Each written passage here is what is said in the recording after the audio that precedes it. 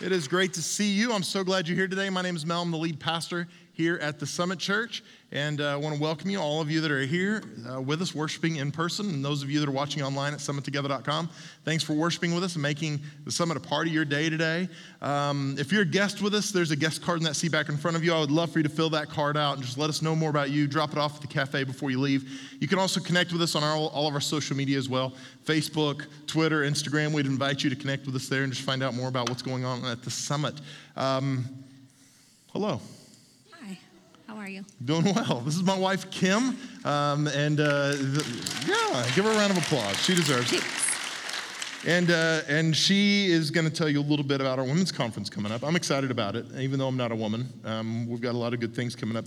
Tell us, why should the ladies care about the women's conference that's coming up? Why should it matter? Well, because it's going to be a life-changing weekend.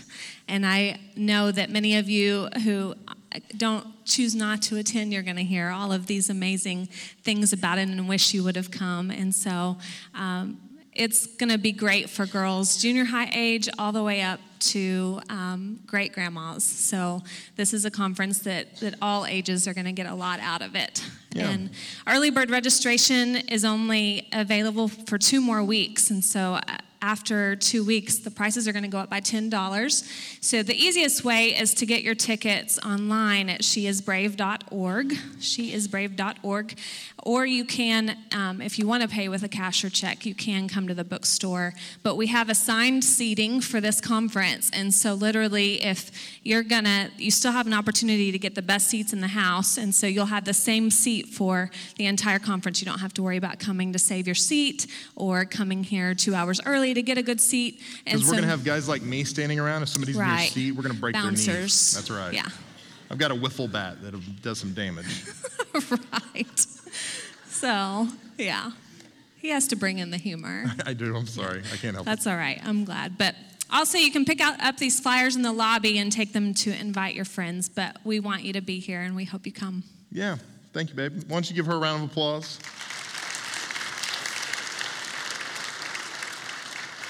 Don't forget as well, this weekend is Kids Fest. It's Saturday from 2 to 6. It's going to be out back, and I just want to encourage you. It's going to be come and go. You don't have to come and stay the whole time or anything like that, but there's going to be games and prizes and all kinds of things. And really, this is just an opportunity for us to love on our community. It's just an opportunity for us to have a free event for our community, no strings attached. So I would love for you to come out. And this is not just for you to bring your kids or grandkids. This is for you to bring your neighbors who don't go to church anywhere. This is for you to bring your coworkers and their family who don't have a church home or maybe are far from God. This is just an on-ramp, basically, an opportunity for them to be on our campus, see what we do, and just see the love of God. And hopefully this would be an on-ramp to our church and an opportunity for them to know the love of Christ. And so I just want to encourage you, invite as many people as you possibly can. There are cards just like this one out in the lobby. Go take some with you. Invite people from your work, get them here, and let's just see what happens. It's going to be a great event. And I'm going to speak for Pastor Matt. I don't know if he's in here, but I can promise you, if you're a kids worker, if you normally help with the kids ministry, they can use your help. But if you're interested in serving, if you're already a volunteer with us and you're interested in serving and helping that day for an hour or two, or maybe the whole event, you're interested in helping set up or clean up at the end, let Pastor Matt know. We would love for you to help with that. It's going to be a great day. It's going to be a lot of work. I really expect us to have a couple thousand people come out through the course of the day. And so we would love for you to be here. But if you'd like to serve, we'd love for you to do that as well. Also want to remind you, coming up on September 12th, we are relaunching our Saturday night services again. And so we are going to be having Saturday night starting September 12th at 6:30 p.m. So we'll have Saturday night service at 6:30 p.m., Sunday morning services at 9:30 and 11, just like normal. So we'll be adding that in September for the foreseeable future until we have a reason not to do them. So we will continue to do Saturday nights, and they're going to be great. I'm excited about them.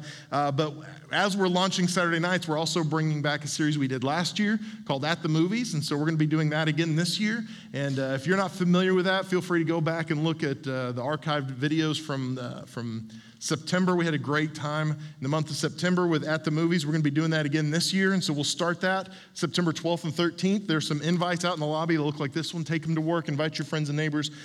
This series that we're going to be doing in September is kind of the opposite of the series we're in now. The series we're in now, we're taking Scripture and we're trying to drill down deep into it. The series we're going to be doing in September is also going to be full of Scripture. We're also going to be talking about the Word of God, but it is it's for unbelievers, basically. It's for you to be able to invite your friends and have them come and hear the gospel in a really clear, simple, basic way, that we're using movies and movie clips to help illustrate what the Word of God says. So we're not preaching from movies. We're using movies as vehicles to help illustrate what the Word of God is already teaching. Does that make sense? So invite your friends, invite your neighbors. So when you invite your friend, don't say, my pastor said I had to invite all my unsaved friends, so why don't you come to church with me? Because you're a pagan. So don't do that, okay? Just tell them, hey, this is what we're going to be doing. We'd love for you to come with us. So be here in September. You don't want to miss it. We're going to have a great time. Let me jump right into our message today. Let me say, too, I know we don't have a ton of our IUP students back. It's good to have our students back. So I've seen several of you guys here today. Glad you're back. I will say for the record, though, all of our students are the ones that when they're crossing the street, they look for traffic. Those are our students, okay? I've decided, I told one of our ushers before service, I want to propose an idea that every person that lives within the borough of Indiana can hit one pedestrian per year with no penalty. Just one, and we're not trying to kill anybody. We just want to send a message, is all I'm saying. Anyway. You hit one and they'll tell the rest. I'm just telling you. But we're glad to have our IUP students back, even though I just said I would run you over with a car. We're going to get back into Sermon on the Mount today. We're in Matthew chapter 7, and we're moving in this portion of Scripture, and we've been on this the entire summer, but we're moving in this portion of Scripture from this area where Jesus is talking about personal sin and personal temptation, and he's kind of shifting gears a little bit where he starts talking about interpersonal relationships and temptation in regards to other people and how we treat other people. And he begins to shift, but at the end of the day, he's still dealing with our heart, and he's still dealing with what's going on inside of us as motivation for action. And so let me start in Matthew chapter 7, verse 1. And this is a passage of Scripture that even unbelievers know well, and it says, "Judge not that you be not judged." Don't you love it when people use that scripture? You say, hey, this is what I see, and I'm not sure if this is the right thing. And they go, hey, judge not lest you be judged. And they quote it in the King James. And it's like, you've never even been to church in your life, but you know that scripture, right? It's kind of like the Ephesians 5, women submit to your husbands. It's like, hey, woman, submit. Like they can quote it. They don't even go to church, right? So people know this scripture. Judge not that you be not judged. And it goes on in verse 2 to say, for with the judgment you pronounce, you will be judged. And with the measure you use, it will be measured to you. Basically what the scripture is saying is the same manner in which you judge is how you will be judged. And so the way we interpret this a lot of times is do not judge, period, right? Because the truth is none of us like accountability, do we? None of us like somebody telling us we're doing something wrong or we need to get better or maybe we're insufficient in an area. But the truth is, sometimes we need people to tell us, don't we? I mean, gosh, if you've ever worked at a job, you know if it's been in a good job, you probably had reviews. And every year, twice a year, we review our staff here at the Summit. So we do an annual review, and then we do a mid-year review as well. And it's just a way for us to go, hey, here's the things you're doing well, but here's some things you probably need to improve on. And it's just a way for us to keep on the same page. I heard a person recently say, don't be so quick to judge others. Take your time and really get into it. That's not from Scripture. That wasn't Jesus saying that, by the way. But we are quick to quote that Scripture when we feel like we're being judged. But at the same time, we're pretty quick to judge others. We're pretty quick to make assumptions about situations based on incomplete evidence. Matthew chapter 7, verse 3 says, why do you see the speck that is in your brother's eye, but do not notice the log that is in your own eye? Or how can you say to your brother, let me take the speck out of your eye when there's a log in your own eye? And he comes back to this word he used several times during this sermon. He says, you hypocrite, first take the log out of your own eye, and then you will see clearly to take the speck out of your brother's eye.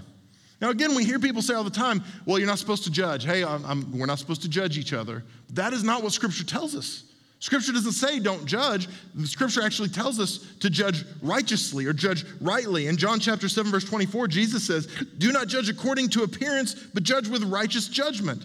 And see, a righteous judge is a judge that's interested in the well-being of the person being judged. Does that make sense? Because I judge my girls all the time, but I judge them with a heart that wants them to get better and improve, okay?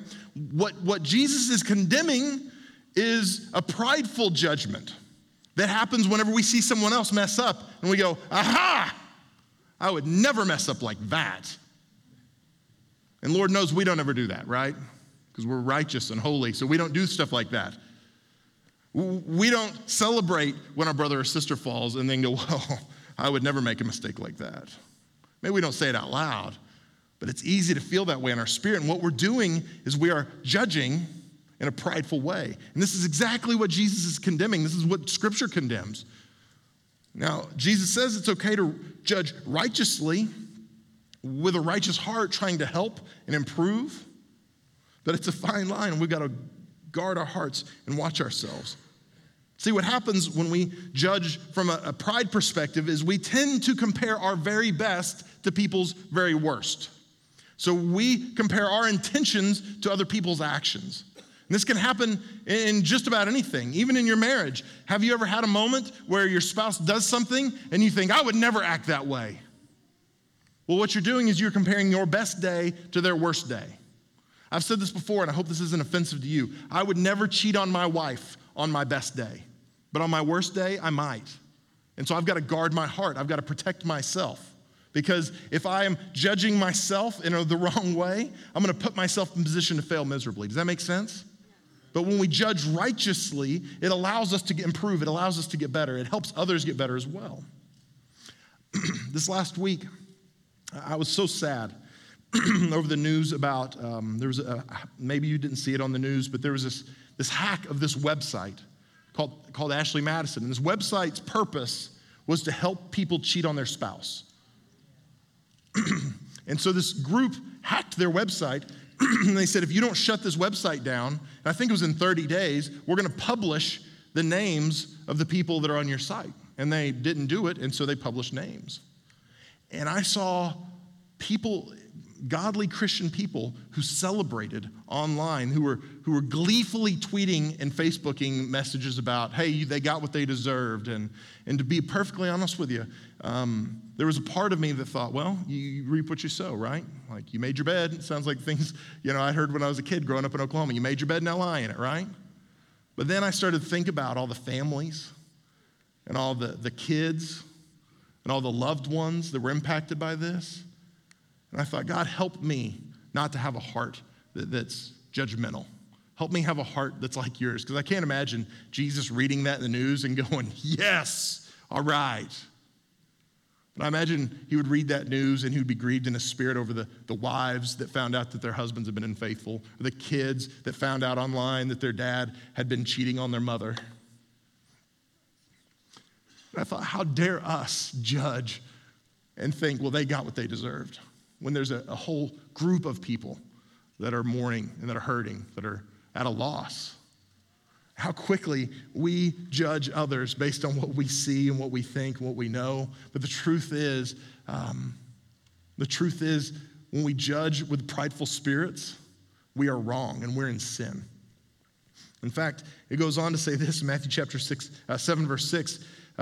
Do not give dogs what is holy, and do not throw your pearls before swine, before pigs, lest they trample them underfoot and turn to attack you. Now in Oklahoma, my granny southeastern Oklahoma or eastern Oklahoma, I used to go and spend a week or two with my granny every summer. And I've told a couple stories about my granny. She was an awesome woman. But she lived right next door to my cousins, and they raised hogs. They had some hogs at their place, and these hogs would get huge. And as a kid, I was terrified of these hogs because they were gigantic. They were like horses or something. I didn't know what was wrong with them. And they taste delicious, but they look terrifying. And so these hogs were huge. And so when I used to think about this verse, I would think about these hogs like chasing you down, like turning and attacking you. And so my perspective was way off when it came to this verse. Basically, this verse, when it talks about dogs and pigs, you see Paul in some of his epistles, he will talk about dogs. And what he's doing is he's talking about Jewish people. And he's calling them, using this term of derision that Jewish people commonly used. So when Jesus said dogs and pigs, he was talking about unclean things specifically because dogs were filthy. They weren't really pets at the time. They were scavengers. They were animals that would just pick apart food. And so most Jewish people looked at dogs as filthy. Same thing with pigs. They didn't eat pork. They still don't eat pork, which is funny. We had an outreach last year at Kids Fest. One of our teenagers, a couple of ladies from the mosque down the street, they came and they brought their kids to our Kids Fest. And one of our well-intentioned teenagers was greeting people, and he was telling them all about the day. And he said, "Yeah, we got free games, free food. You like hot dogs?" And I was like, "No, they don't like hot dogs." He was like, "No, everybody likes hot dogs." And I'm like, "They do not like hot dogs, I'm telling you." But it's part of their religion. For Jews and Muslims, they don't eat pork because it's filthy. And so what Jesus is saying is, don't cast your pearls among the swine and pigs. Don't give what has value to those things that don't care about the value. Just like it would be ridiculous for me to go and buy a beautiful strand of pearls and take it to my granny's house and be like, "Come here, hog, come here." And you just wrap that pearl necklace around the hog's neck. It would be wasted on the hog, right? The hog doesn't care. The hog's a hog. It wants slop. It wants to eat. It wants to be eaten. And I know this, okay? The pearls are wasted on the hog.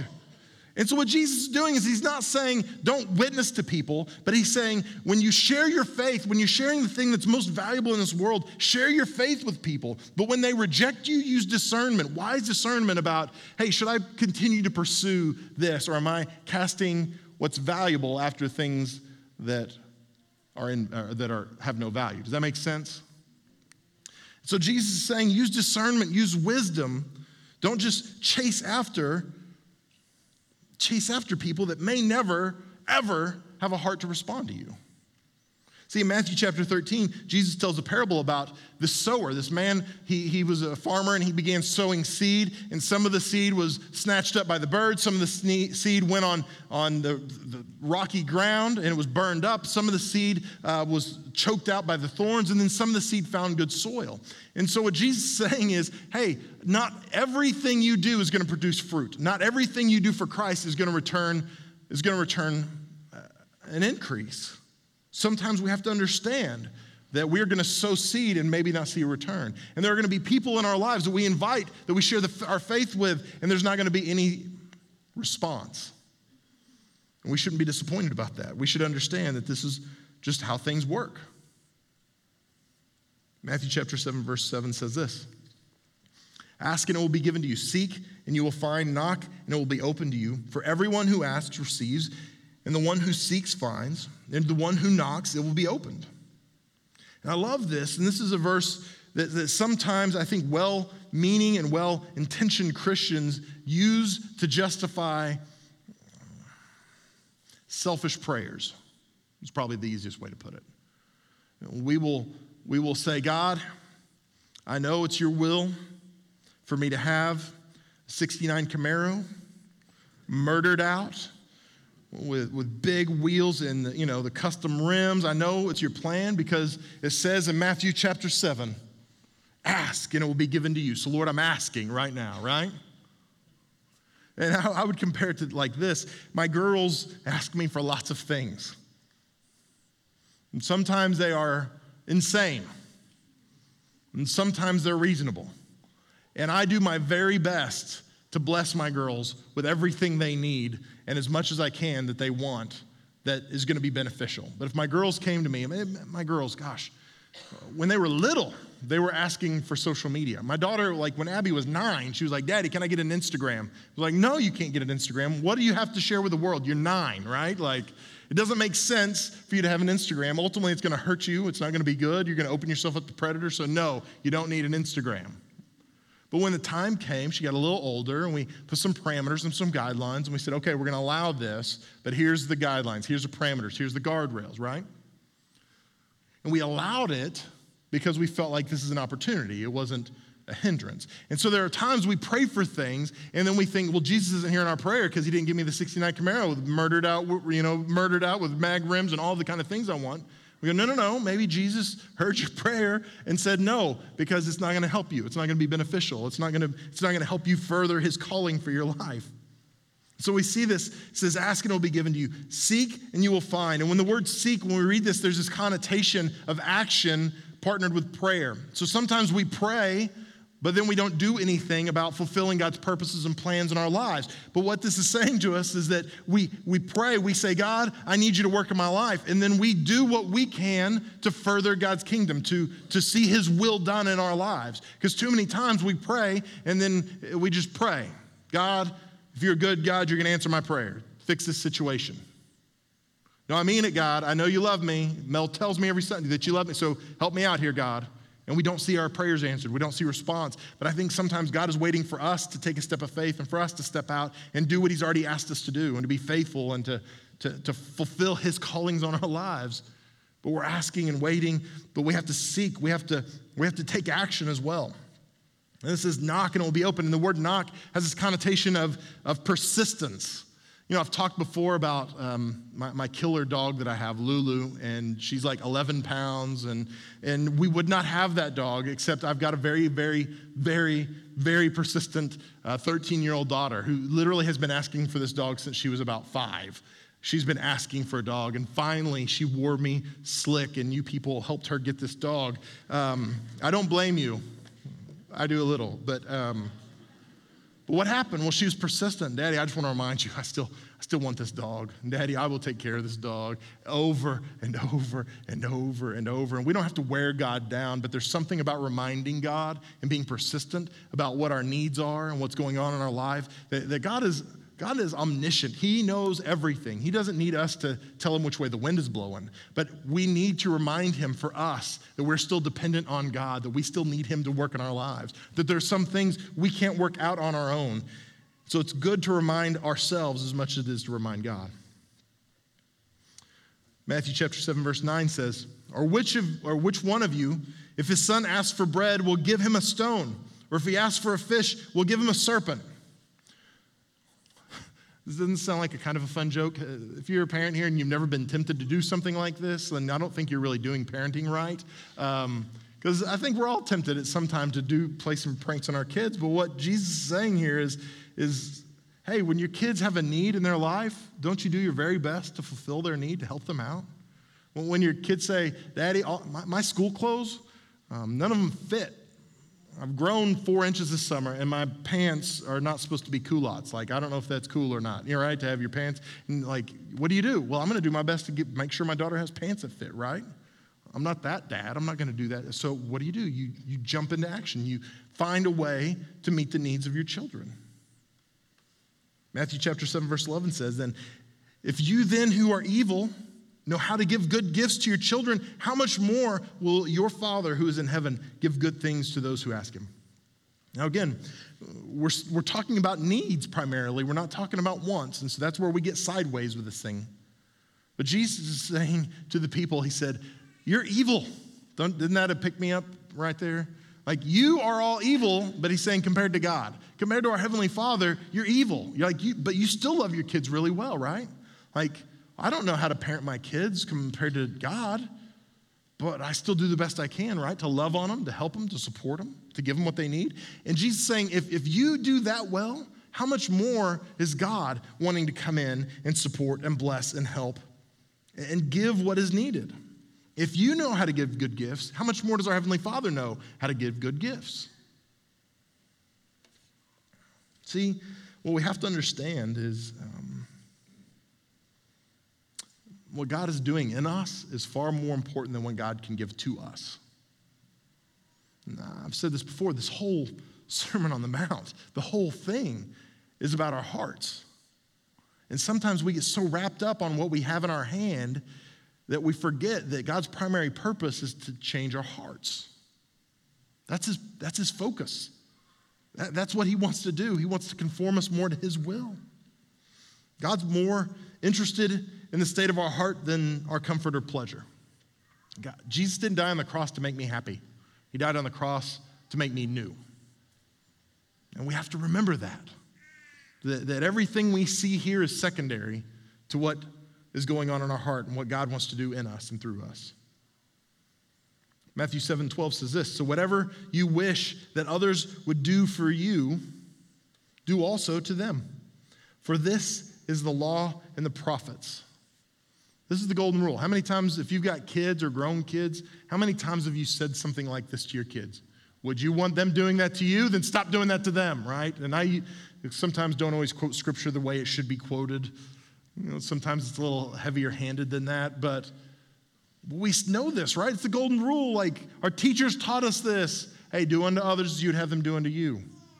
But what Jesus says is that this is the law and the prophets. In fact, he goes on in Matthew chapter 22, verse 37 through 40. I'll read this. He says, and he said to him, Jesus was asked, hey, what's the greatest of all the laws? And Jesus said to him, you shall love the Lord God with all your heart, with all your soul, with all your mind. This is the greatest and first commandment.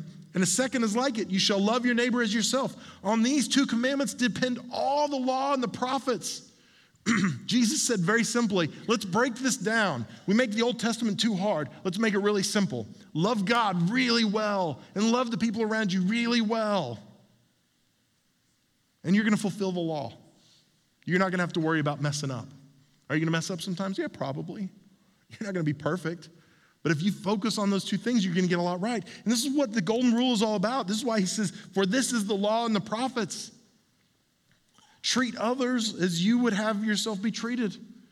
So some people are great at pointing out why they've been wronged. I haven't been served, I haven't been helped, I haven't been given, I haven't been blessed.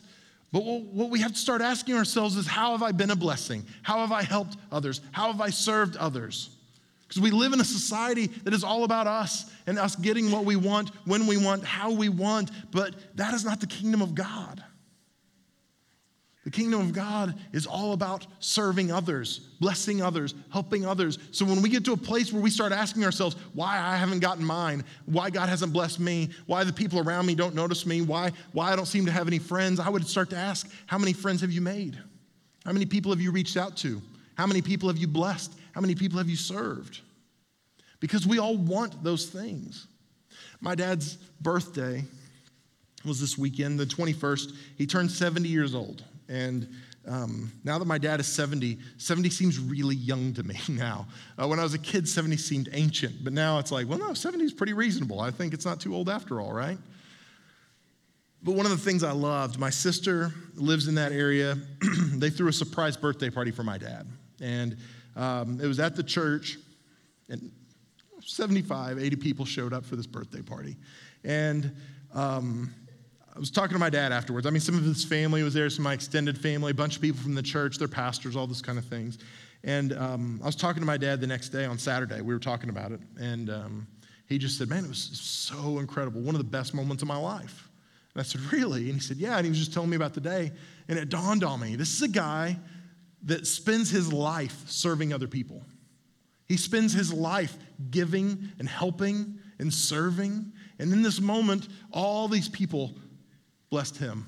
All these friends came around and told him how much they loved him. All these people told him how much of a blessing he was. But you know what he would say? I guarantee he would say, it wasn't worth serving. I didn't get enough out of it. I didn't get mine, right? No, he spent his life serving others. And in this moment, he got to reap that. He got a return in that.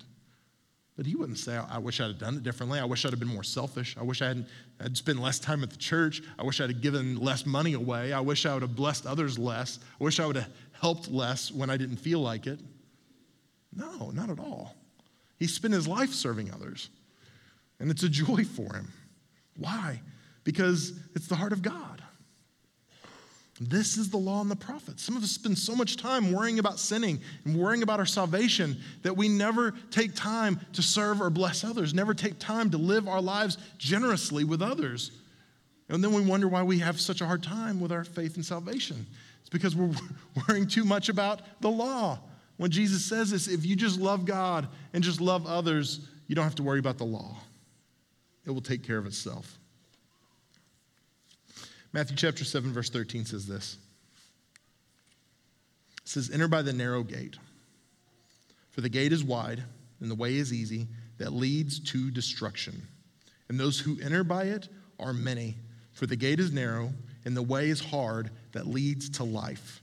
And those who find it are few. Now this verse is not the most encouraging verse in the world, right? We're probably not going to see a lot of these verses on scriptures or on coffee mugs.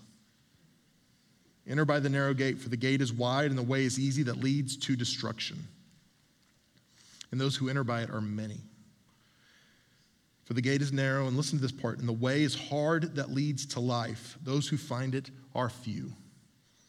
What we're talking about is salvation. What we're talking about is relationship with Christ. What we're talking about is heaven. And what Jesus says is, getting to heaven is hard.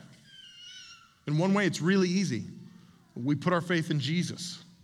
But to actually live our faith out is the hard part. Sometimes we make salvation so simple. We dumb it down and make it so simple that we take away everything, that we just go, hey, all you have to do is believe. And it's true, we believe, but that enters us into a relationship with Christ. And none of the work to get to heaven is our own work, but we have to submit ourselves to the work that Jesus does through us.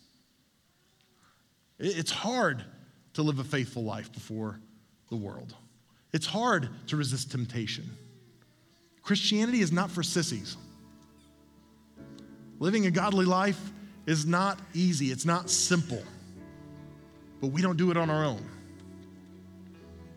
We put our faith in God, and then He makes up the gap. He fills in the gap. He makes up the difference.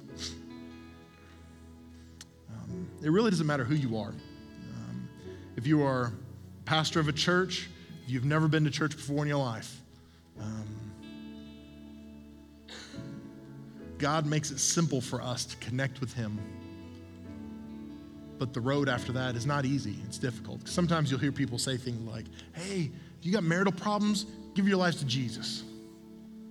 It'll be better. He'll fix it. And He can fix it.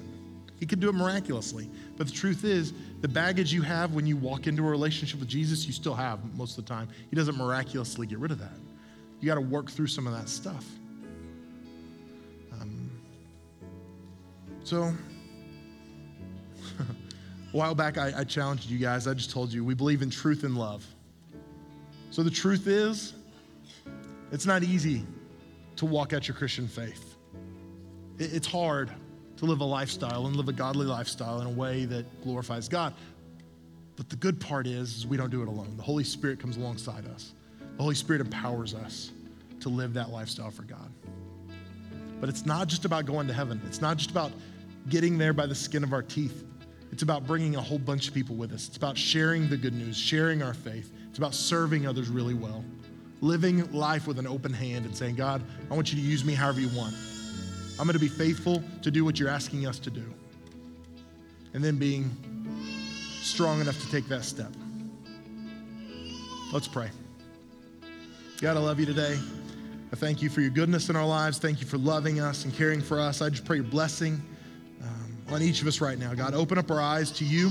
Help us to see your purposes and plans for us. God, I pray that you would open up our eyes to everything you've got for us. God, I pray that today you would help us see that you are a good God and that we can trust you. Lord, help us see that you have a purpose for us that's bigger than we can dream. And then let us be faithful enough to you to walk in that purpose. Have your way with us, God. Speak to us over the next few minutes. Now, I just want to ask you, if you're here today, and you said, Mel, I don't really have a relationship with Jesus, but I want to. I want to know him. I want to make him Lord of my life. Maybe you've been to church a whole bunch of times, but you've never really been in a relationship with Jesus. Or maybe you're here today and you've never been to church in your life. You have no frame of reference at all, but you just know in your heart something's not right. You want to get things right with God today. If that's you, would you just slip your hand up where you're at? Let me pray with you. I'm not going to make you come forward. I just want to pray with you where you're at. Thank you, ma'am.